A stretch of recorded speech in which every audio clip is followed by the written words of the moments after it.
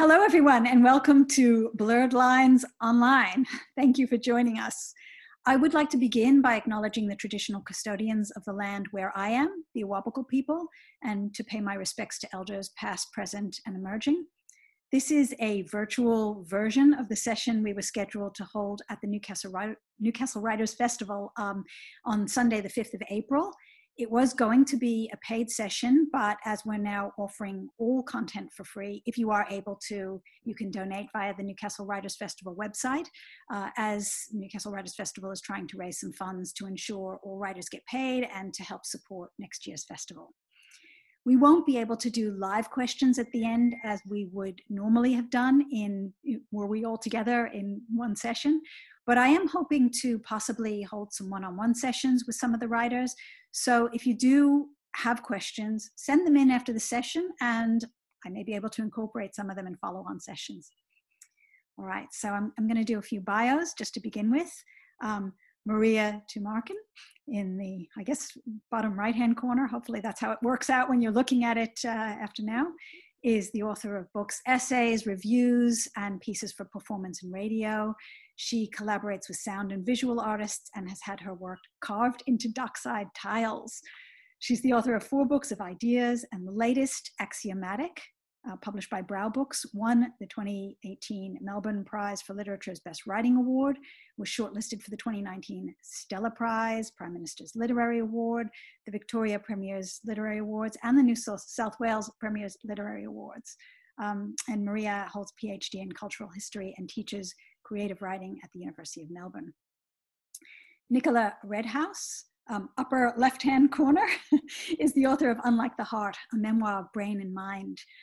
Her nonfiction appears in many places, including the monthly The Age, The Australian, and Island, and her fiction in Lianjin, Best Australian Stories, and Big Issue Fiction Edition. She's worked as a book editor since 2005 and teaches creative writing sessionally at RMIT and the University of Melbourne. Sophie Hardcastle, bottom left, well, this is to me where I'm looking. So if I've got that wrong from how you're looking at it, don't worry. Sophie Hardcastle is author, artist, screenwriter, and scholar. In 2018, she was a Provost Scholar in English Literature at Worcester College at the University of Oxford. I went to Oxford, where she wrote Below Deck. In 2017, I was at St. Cross. Sophie was an artist in resident with Chimu Adventures in Antarctica. Sophie is the author of the critically acclaimed Running Like China in 2015 and Breathing Underwater in 2016. She's the co-creator, co-writer, and co-director of the online series Cloudy River, and her latest work, Below Deck, was just published this month, and it's a haunting and poetic story about the vagaries of consent. So Maria, Nicola, and Sophie, welcome. Can I begin the session just by asking you to read a little bit from each of your books, just to give the audience some sense of the synergies and the themes and the very, very different styles as well. Maybe we can start with Maria. Is that all right? Sure. So I'm just going to read a little bit from chapter 3. Everything now sounds different, so I have no idea. I've read this passage before, but I know it's going to sound like a very different passage with the world being the way it is. So I'll be sort of discovering things as I read, and apologies if I stumble or abandon this passage halfway through it. Okay. That morning rather, 2 men in my carriage lift their heads, 2 men in their 50s in silky understated ties. Then there is a little snap, like a red light camera going off, and even before the next stop gets announced, they're leaning into each other laughing. How long has it been? Must be 40 years, give or take. What's been happening? They run through their classmates, 2 cancers, 1 meat chemo, 1 cannot hack chemo, a property development fraud, 1 guy, just the other side of a protracted settlement with too many ex-wives. Stupid bastard, he and them deserve each other. A pause. Please don't tell me it's all there is. Fraud, cancer, bad marriage peaks, being caught, extricating yourself, chance encounters on city loop trains. Can you remember the last time life felt long or kind, or like it was yours and mine? My phone vibrates. one time only for ticks. Make sure you don't have scissors, nail files, anything sharp. It's Vanda. Thank you, Vanda. Shh.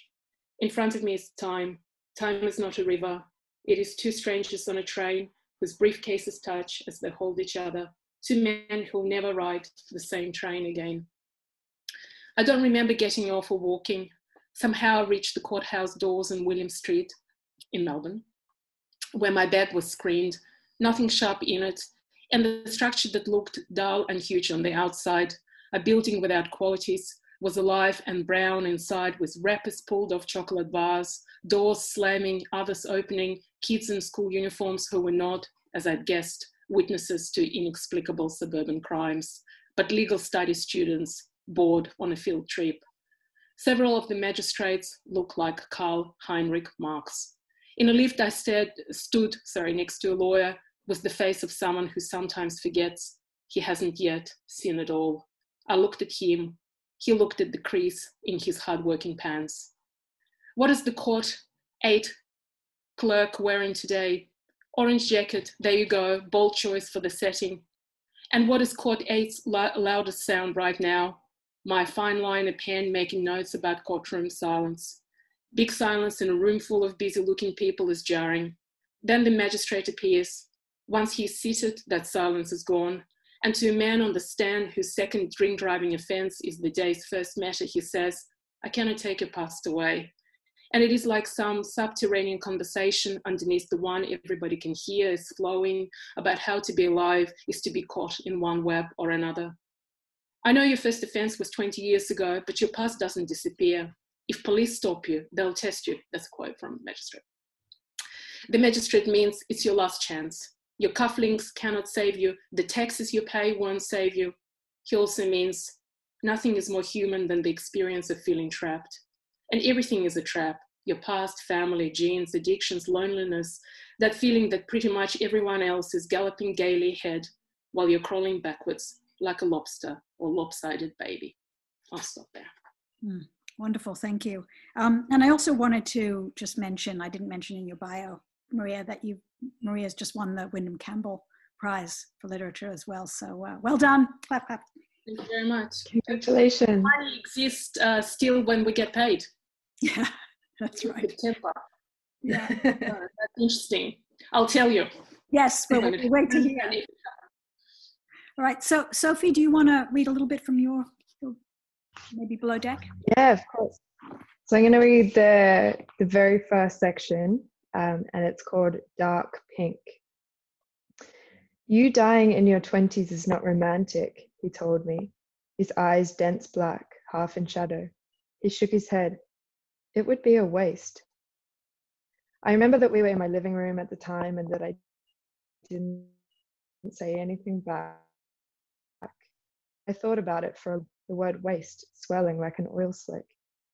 I knew he was right. It would be a waste. But when I'd said I would die in my 20s, it was never about the romance of it, the old story of the young artist perishing before her time. It was more of a knowing that it was my time. I die on the eve of the day I was born, 29, almost 30. I've always liked the numbers 29, 2 and 9, much more than I've ever liked 30, 3 and 0. 2 is red and 9 dark pink. 3 is uneasy green and 0 is empty white. But contrary to what you might be thinking, I don't do it on purpose. Not really. Then again, maybe I do. We're made up of myriad choices, aren't we? I shrug, shiver. It's cold here, on the wet stern deck, on the edge of this decade and the next. Beneath me, it is dark. Icebergs suspended in me. It is all spreading. And I look across at Brooke and she winks and I smile and it hurts my face. I hold my breath. Do we choose to breathe?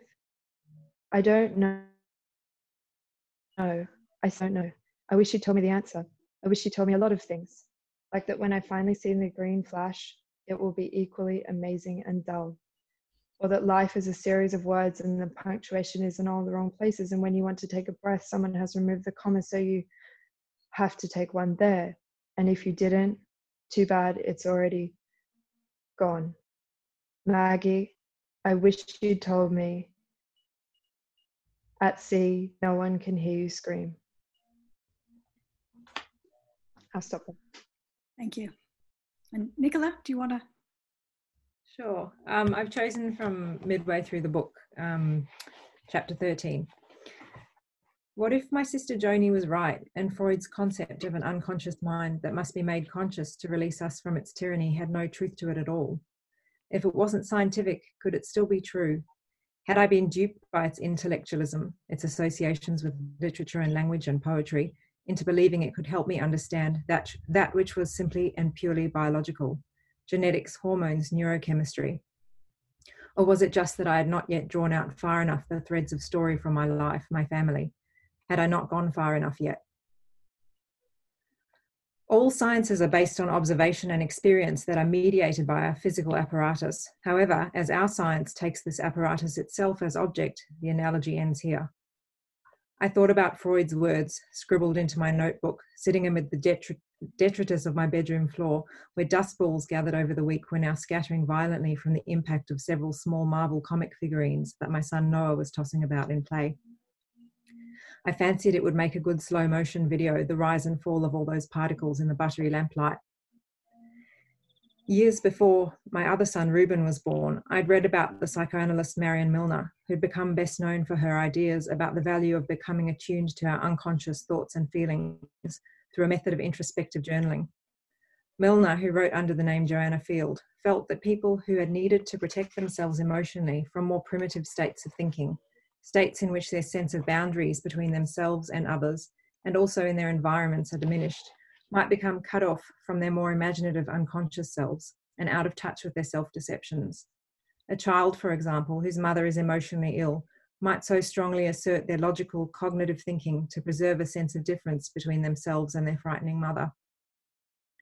But this self-preservation, Milner said, sacrificed their imaginative self, the self that emerged in dreams and in fleeting thoughts that would give way to a true understanding of one's personal sense of meaning. She advocated keeping diaries of stream of consciousness thoughts, a focus on becoming attuned to the minutiae of your own mind's experiences. Milner's brother, Patrick Blackett, was a physicist working in experimental particle physics.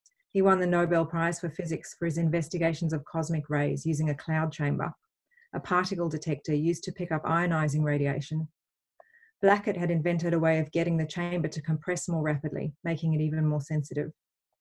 Two siblings, each interested in matter indecipherably small, but Blackett's was a material interest, while Milner's required observing the psychic apparatus itself, the mind, and that came with the inherent subjectivity that would foil any scientific endeavour. I'll stop there. So I want to begin talking a little bit about structure. And there are strong synergies, I think, with the themes of all of your work.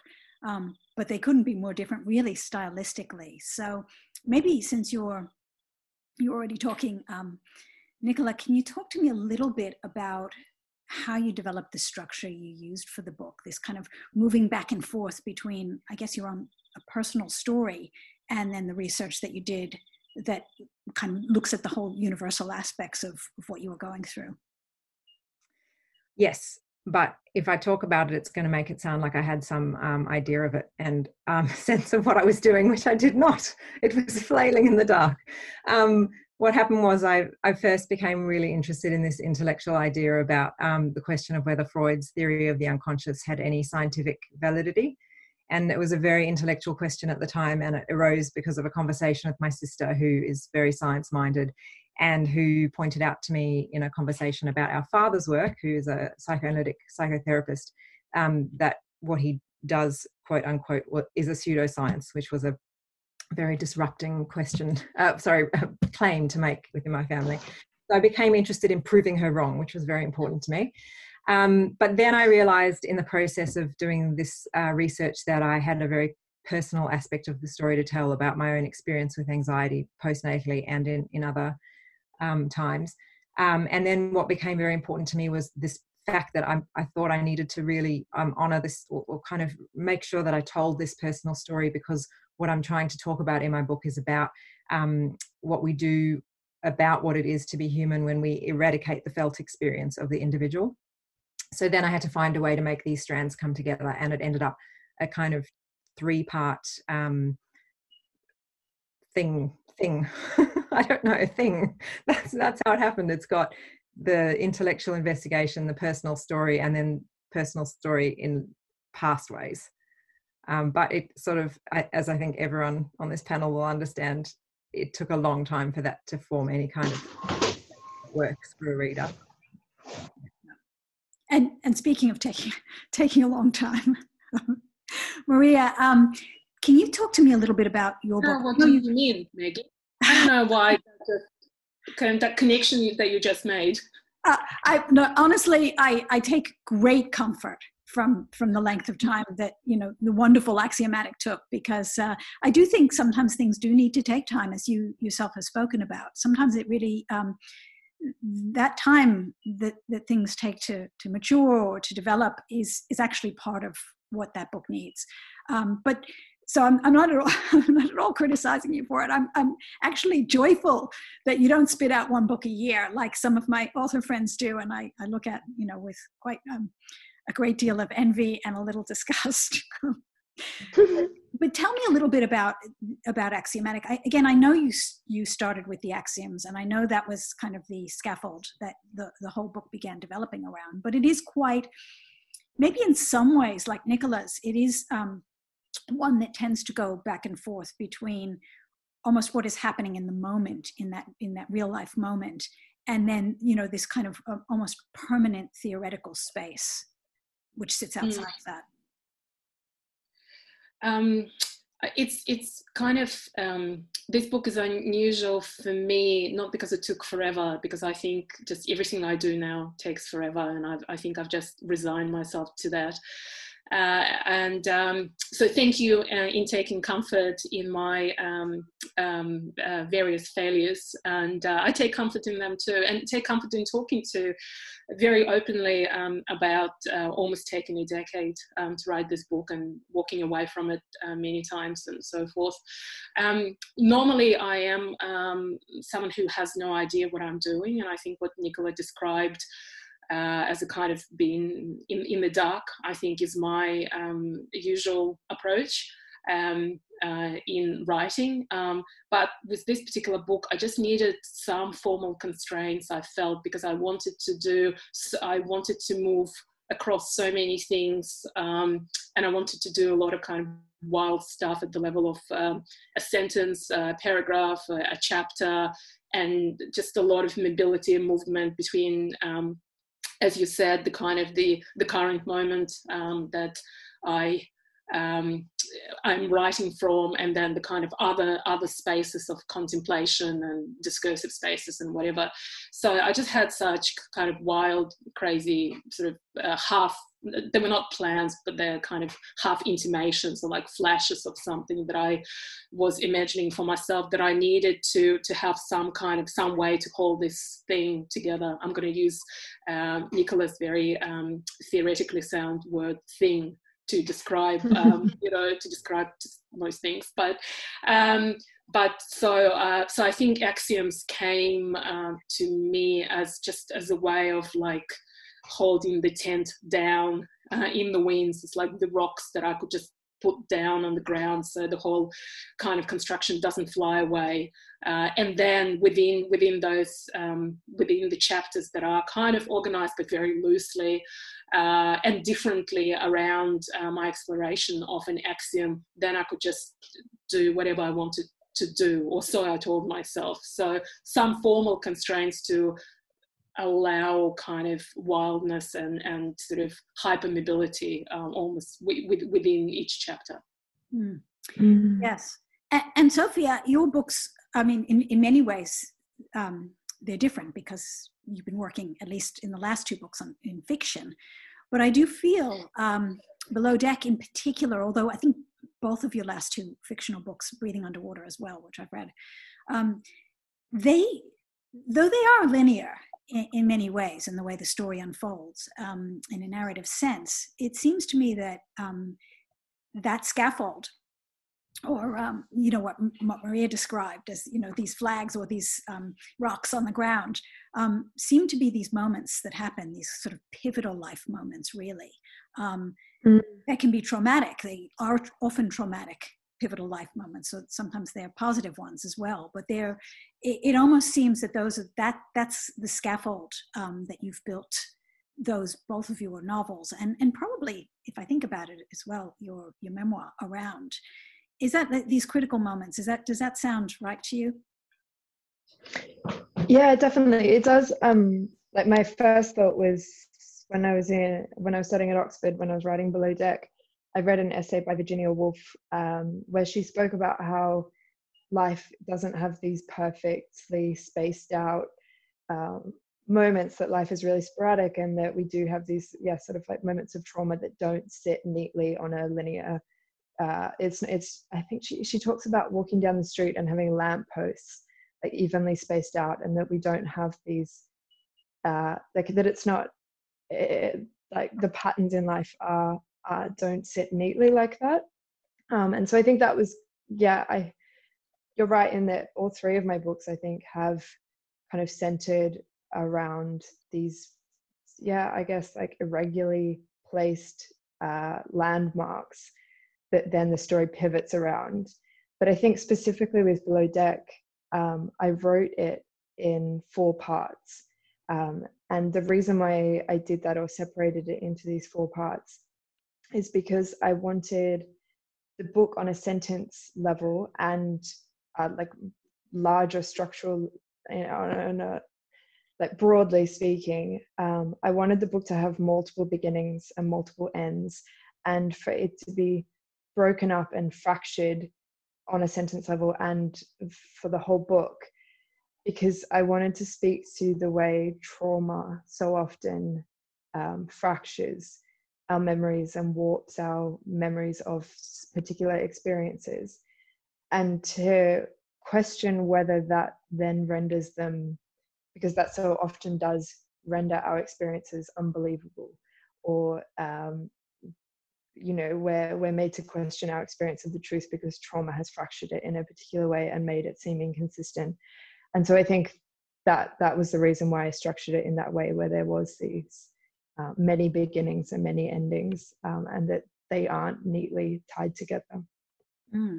Yes, Nicola has a way of putting that, the meeting place between scientific endeavor and the unbordered ephemeral space of the human mind, which I think is a really interesting way of looking at everything, really, but trauma in particular. Again, this idea that, there is a space where, in a way, and I think this is almost in common, I think this is in common with all of your books, trauma transcends time and becomes almost an unbridled force, positive and negative. It's subversive in its way of undermining everything we kind of believe or know or understand about human existence as a linear, progressive sort of process, at least in a colonial sense. So in an Australian history of place, historian Mark McKenna said, "For the dispossessed, there is no dividing line between the actions of past generations and those of the present." And again, that's another thing I feel like all your work plays with, this notion of dispossession. So maybe if we can come back to you, Nicola, and just discuss a little bit the idea of epigenetics with respect to trauma. You said in an interview, this is the one with Kate Foster, that incidence of postnatal depression in communities that suffer endemic social trauma and difficulties like poverty and racism are staggeringly high. So maybe you could talk a little bit about that, both in terms of your research into trauma, but in terms of your own postnatal depression. How does time flatten and stop at that point of trauma? Okay, wow, there's a lot in that question. Yes, it's a complex one, but approach it however you want. I didn't extensively research that aspect that I talked about in that interview that you're quoting from in the book itself. It was that I came across that reading afterwards. And I think if anyone is interested in following up that, the place to go would probably be Jacqueline Rose's book. Now I've forgotten the title. Mother, I think it's Mother, an essay on love and cruelty, and she talks about the staggeringly high rates of postnatal depression among Black women in post-apartheid South Africa. But in terms of time flattening out, I'm not sure that I'm the best person to talk about time right now, because I am feeling like I don't even know what's happened to it at the moment. I'm feeling very disoriented about time. But in terms of what I'm looking at in my book, I guess in terms of epigenetics, I was interested in this question of the way that these kind of, I guess this is what psychoanalysis is interested in broadly as a project, these kind of myths that lodge in ourselves from early, often traumatic experiences, play out in body and mind, and in that sense eradicate real chronological time. What I was interested in the book was in asking, because I was confronted with this experience in the systems that I was, then sort of a part of in experiencing this catastrophic postnatal anxiety, the division between the way that these things were addressed in the psychological and kind of medicalized models, and the way that, in the medicalized model, there was this sense of these things being genetic, neurochemical, and in some way sort of more containable in that way. But my sense, and it continues to be my sense, is that it's a huge oversimplification to think of things only in such physical terms, and in fact these traumas are kind of they're myths that are subterranean in us that affect our experience of life in the now. I don't know if that answers the question. Well, I think we could probably talk on it for another hour or so. It's a complex topic and fascinating one as well. But it'll do for the moment. Maria, I know you struggled with the way that narrative can be used to smooth out and retell the past. So can we talk a little bit about narrative as a way of controlling silence and the role of silence to tell and not tell as it plays out, perhaps an axiomatic? I'm kind of furiously thinking, this is my furiously thinking face. Can I say something else as a way of just distracting you from the question you asked and what about it? But I just wanted to say something just about kind of trauma and time, not forgetting what you asked me. After I finished Axiomatic, like Nicola talks about something she read after. It's fine if, I read something quite important for me, and I wish I could just rip the covers off the book and start again for another 8.5 years, which I'm sure you, Maggie, would find comforting too. So Anne Boyer writes in The Undying, which is, I think, one of the great books of the last 10 years for me. And she writes about how we have come to kind of talk about trauma in a particular way as something that kind of escapes language, defies our ability to comprehend and narrate, something that is kind of exists in crevices and silences, and something that is kind of outside of expression.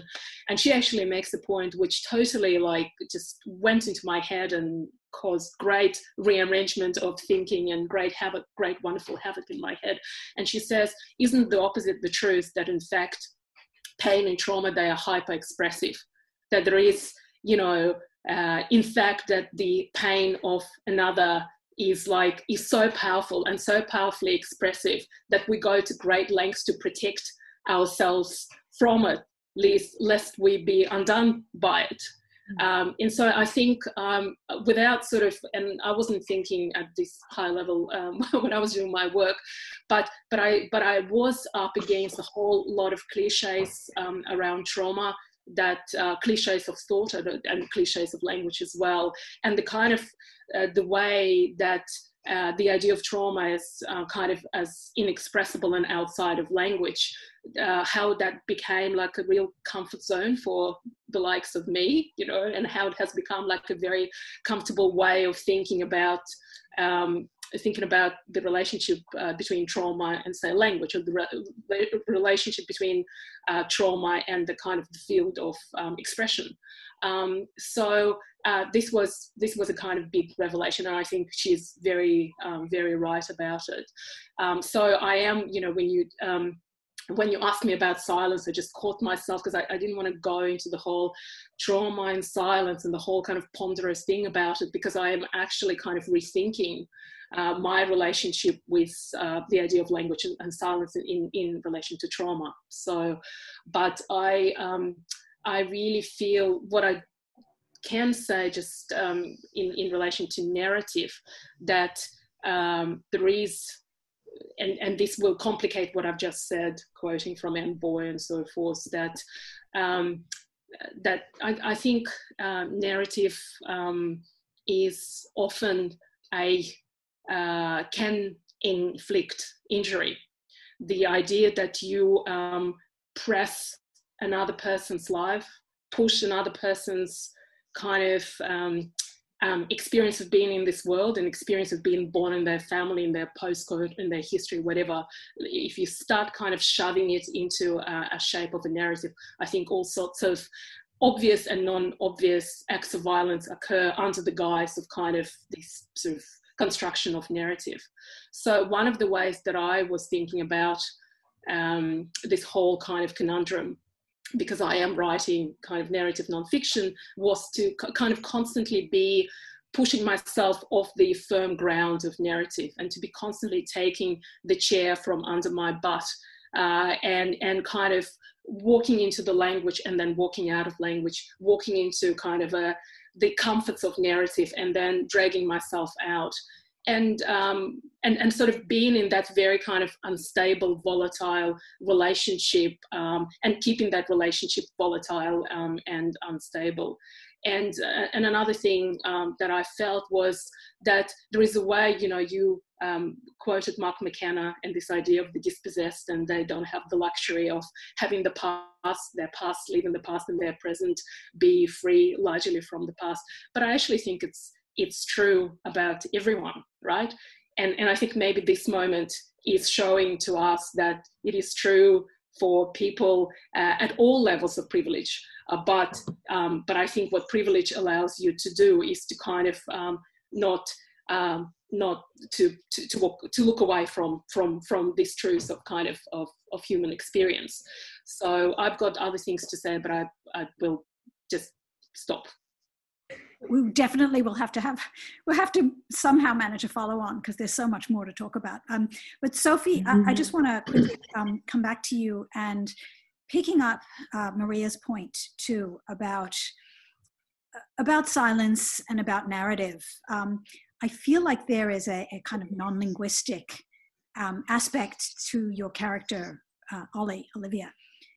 And that's her synesthesia, her ability to see things in colors. And that color itself almost becomes a non-narrative way for her to experience the world. I mean, she keeps getting interrupted. It's almost as if she keeps getting on a time track, and that track gets interrupted by trauma. And that these colors are sort of a different way of perceiving the world or experiencing the world. Perhaps also like being is kind of a non-linguistic way of experiencing that's perhaps less violent in that sense. Yeah, less violent. I do. So it's interesting. I have synesthesia the same way that Ollie does. So I hear sound in color and experience pain in color as well. And so writing her experience of the world in that way felt very natural for me and very accessible. I think so much of the book is about art and different ways of seeing and different ways of imagining the world, at least outside of white Eurocentric Western capitalism. And so, like, I guess my use of that that's like special way of seeing the world in the book was, yeah, I guess about trying to see the same story from a different angle.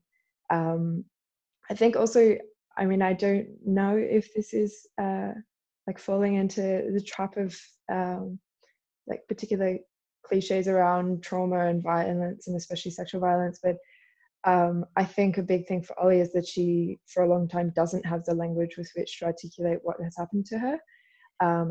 And I often find with my own synesthesia that I'll experience colors that don't actually physically exist in the real world. And so I guess like her way of seeing, there's colors that she sees, and the like color of her trauma and of this like trauma that has occurred to her body. She doesn't have a way to translate that color into the world that everyone else sees. There's like something about that that's unspoken, that she doesn't have language for, because there's no word for the color that she sees when she experiences sexual violence. And so much of her learning, I think, and her journey towards reclaiming her body is about finding that language with which to articulate what has happened to her and what color she has seen. I hope that made sense. It did. It made perfect sense. And again, I think there's this kind of playing with language, and I guess as it sits in the prefrontal cortex, just to pick up Nicola's research, and what is truly happening in perhaps a non-linguistic or an almost internal, I guess, timeless way. That is something that, again, I see almost in common with all of your work. But I want to pivot a little bit. There's so much more to say, and we've literally scratched the surface, and we're almost out of time already. But I want to pivot just a tiny bit and ask each of you to just talk a little bit. It's impossible to ignore. And Maria, I think you've touched on it a bit already, but how has coronavirus, COVID-19, how has it impacted on you as a writer in itself? And again, Maria, you've sort of said this, but in a way, time has almost stopped for us. At least a lot of the things that we'd scheduled are no longer able to happen, and we have to try and work around those in much more organic ways, and maybe even forcibly slow down. So I haven't felt slowing, to be honest, but maybe that'll come. So could I just get you to just go around briefly? We can just maybe start from Nicola and go down to the right, and just talk a little bit about the impact on you and any thoughts you might have around that. Yeah, impact. I mean, I'm kind of resistant to articulating anything about this event. I feel like it's too soon. I feel like we always sort of try and wrap things up immediately and kind of decide on their meaning, and it's still unfolding very much, and I think will be for quite a long time. But practically, in terms of how it's affecting me, it's affecting me as it is affecting, I guess, the luckiest of us, which is that I have, a roof over my head, and I have a job for the moment, and I have a network around me and all those things. And I think emotionally, as for everyone else, it's a difficult time. It's when real external threats come up that are awfully close to your own kind of less rational anxieties, it can be pretty disorienting. And of course, there's the practicalities of just now trying to work out how the heck I'm going to get things done with 2 children in the house, and my husband working from home and all those kinds of things. But yeah, it's very destabilizing, I guess, as it is for everyone. Sophie, your thoughts? Yeah, don't think I could have put it any better than Nicola.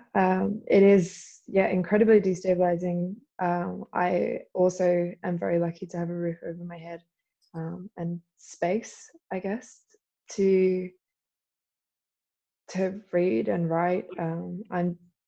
This was meant to be my busy time, I guess. I finished work as a research assistant at the end of last year, and then was kind of ready for a whole year of touring and book publicity and all of the exciting things that come with that. And so this, I guess, silence and space and kind of stillness is, a bit of a shock to my body. But yeah, I'm just trying to come up with useful ways to use that and being soft with myself, and just trying to make this it almost feels like a period of absence, like the absence of so many things that we would ordinarily do and be able to do. And so I'm trying to find useful ways to spend this time.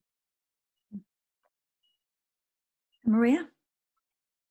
I'm thinking a lot about time, which is something we've been talking about as well, because I think the idea of it's not only that time it has a different speed, or we feel like it's stopped or slowed down or sped up, or both things at the same time, but I feel like we are kind of living in these kind of multiple time frames at the same time, in a way that's very, very explicit and laid bare. And we have, there was like all these letters from Italy, for instance, written to those countries that are a couple of weeks behind, as it were, or letters from China addressing other countries that again are a couple of weeks behind. And so we just have these multiple time frames, and the future is here as well, and people from the future are addressing us and begging us not to be idiots and go to the beach and do all those things that make me want to be very violent with my fellow Australians. But I will restrain myself because I have to be at home, and so I'll just direct it to my children. But I'm not condoning violence against children. So I think it's a real moment to think about time. It's a real moment to think about love as well.